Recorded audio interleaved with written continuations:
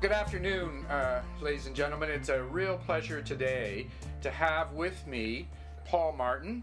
As many of you know, Paul was Finance Minister for Canada between 1993 and 2002, and he was also Prime Minister of Canada from 2003 through 2006. He was as well the inaugural chair of the Finance Ministers G20. And I am going to, in a moment, turn to his focus on the development of the L20 concept, which ultimately became the G20. So welcome, Paul. Well, it's good to be here, Alan, with you. Paul, let me take you back just briefly. I mean, you have been one of the advocates for the creation of the G20. In fact, as early as 2004, you had begun to advocate for something you called the L20. In 2005, you wrote a foreign affairs article, and then in 2006, you gave a speech in June of that year talking about the requirement for an L20. So the question I have is, why have you been such an advocate for a form of leaders summit, which we're going to see in China, obviously in September? Well, when I was the finance minister and obviously made the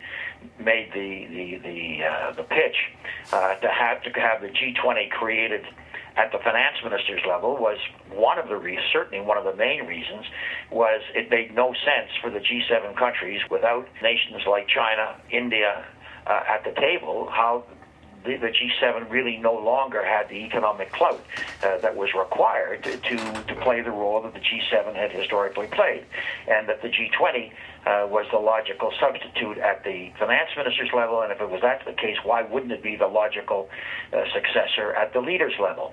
And in fact, one of the countries that I worked with the closest as we worked to have the G20 created at the leaders level was, in fact, China. Hu Jintao and Wen Jiabo, who were in power in China at that time, were my closest allies on this. As you know, all of the other countries supported having the G20 at the leaders level, except the United States.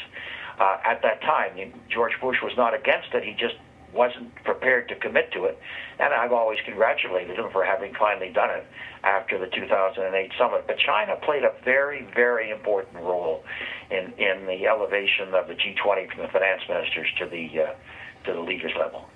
I noticed in, kind of these early pieces that you wrote or spoke, and then subsequently, of course, you frequently kind of used a phrase that the G20, once it had been declared the G20 in 2008, was intended to make globalization work. What did you mean? What do you mean by that phrase? Well, first of all, let's understand. The G20 is not the G7. The G7 is 7 compatible economies, 7 compatible political systems. The G20 represents 19 of the world's biggest, strongest global economies, but also a number of it's the strongest regional economies. For instance, South Africa is one of Africa's strongest economies. It's not necessarily as strong as some countries who are not in the G20. What is essential here is that, in fact, the world has to come together, all of the regions of the world, to make globalization work. No one can be kept on the outside looking in. And the kinds of agreements that, for instance, the London Summit, when they said we're not going to engage in protectionism despite the 2008 recession, is the kind of thing that, in fact, justified the creation of the G20. Now I believe that the fundamental issue is the strengthening of the great multilateral institutions. When you look at the issues which threaten the world, threaten globalization as we see it, these are issues that go beyond the power of any single country, no matter how powerful. Climate change is one. The whole question of how do you deal with refugees, how do you handle, in the case of Ebola, how do you handle the threat of pandemic disease? No country can deal with this alone. And so making globalization work, in my opinion, which has to be what legitimizes the G20 has to be the strengthening of the great multilateral institutions. You certainly, in your video, talk about increasing the strength of the multilateral institutions, and you describe it as reopening a priority, which suggests, I suspect, that it wasn't necessarily open. But why this focus on the multilateral institutions as opposed to, other more complex institutions, but not necessarily the big universal multilateral institutions? Because the nature of the problems that one has to deal with today are global. I see. These are not issues. The issue of climate change, as an example. Again, I'll go back to it, or the threat of pandemics. These are not issues which can be isolated to any one region of the country. Mm-hmm. The fact of the matter is that if they have affected one part of the world, it's only an airline away, an air ride away before those problems will be in your own backyard, and you need global institutions in order to deal with them. Well, what's interesting, and I take your point, but what's interesting is that, let's take climate change. The fact is, many analysts have pointed to the significant change in the way in which global interests have attempted to attack the problem of climate change. What was seen to be Kyoto Protocol and, kind of top-down meeting of the main countries, all countries in fact, has now shifted to a kind of bottom-up national initiatives that seem to, include private sector actors, foundations, NGOs, you name it, right? So this doesn't look like the old multilateral institutions. The fact is, there is no doubt that there has been a fundamental change in opinion around the world. That fundamental change has occurred partially because of huge storms, partially because of the changes in the melting of the Arctic ice and the effect on the global oceans. But it also was really the result of, for instance, countries like China suddenly coming to grips itself that it was being affected. Its own economic policies were creating this. It's the same thing is happening within the United States. So there has been a change in public opinion. Mm-hmm. But the fact is, public opinion cannot create global agreements. Public opinion cannot monitor global agreements. Public opinion cannot, and I think this will eventually cannot essentially have sanctions if people don't live up to global agreements. And those are all going to be necessary if we're going to fight climate change. Ultimately, the understandings that governments come to between themselves and the public opinion that lie behind those governments coming to those actions require international institutions to enforce them. Mm-hmm. And that's been true in everything else that we deal with, and it's going to be the same thing with climate change.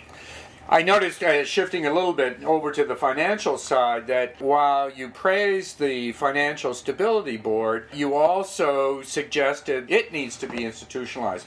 But doesn't it appear to be doing the job necessary that it was created for just a few years ago? Well, as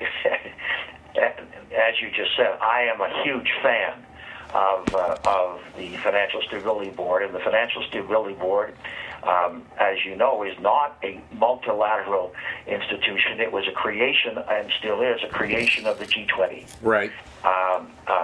What they have done, however, they've reached out, they've created constituencies, but it does not have the same kind of membership that, for instance, the United Nations or any of the Bretton Woods institutions has. But you're absolutely right. It has done a tremendous job, and it's done that because having had a very small inner circle, which that's what was created by the G20, it was forced to reach out. Mm-hmm. And the Financial Stability reached out really to the financial wings of many of the governments going beyond the G20.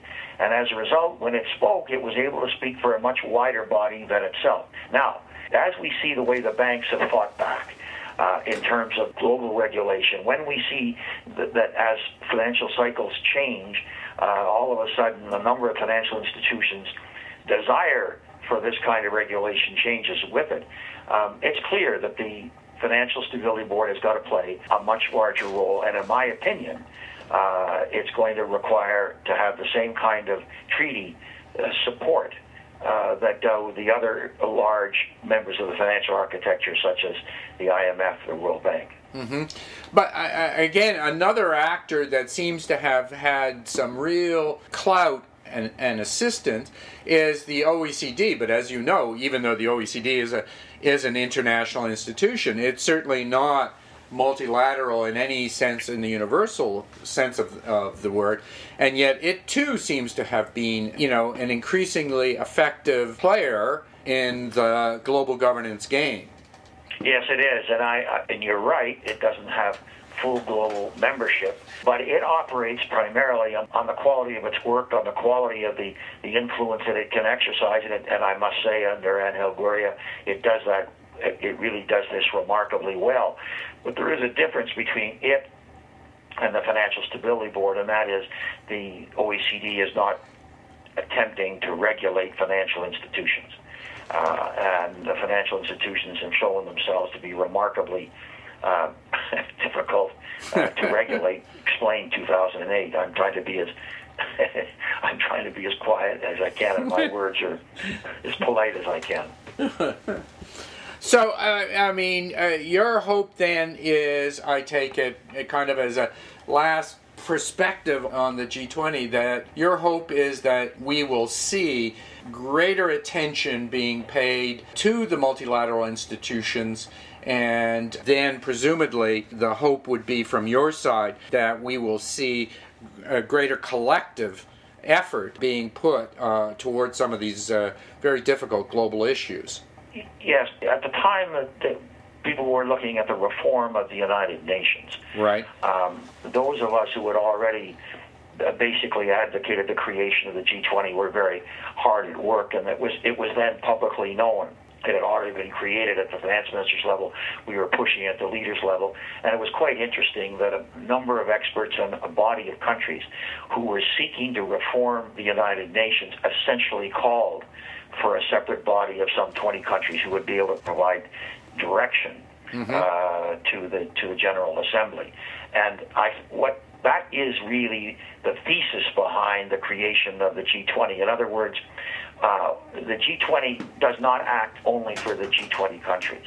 The G20 acts to strengthen those bodies which have universal membership, such as the multilateral institutions. And if it doesn't do that, then it's failing in really what should be one of its fundamental objectives. I see. Well, Paul, I really appreciate your willingness to spend a little bit of time with us. I hope people have the opportunity to read your remarks. I think they are quite pointed in your examination of the G20. I look forward to hearing other remarks from you in other settings about the success of the G20 or what's needed to make the G20 successful.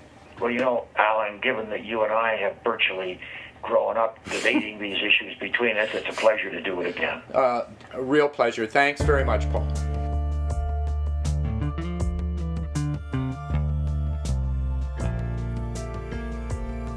This Global Symmetry podcast was hosted by Alan Alexandrov, produced by Harmony Z, music by Kevin MacLeod. For more information, check out globalsymmetryproject.com.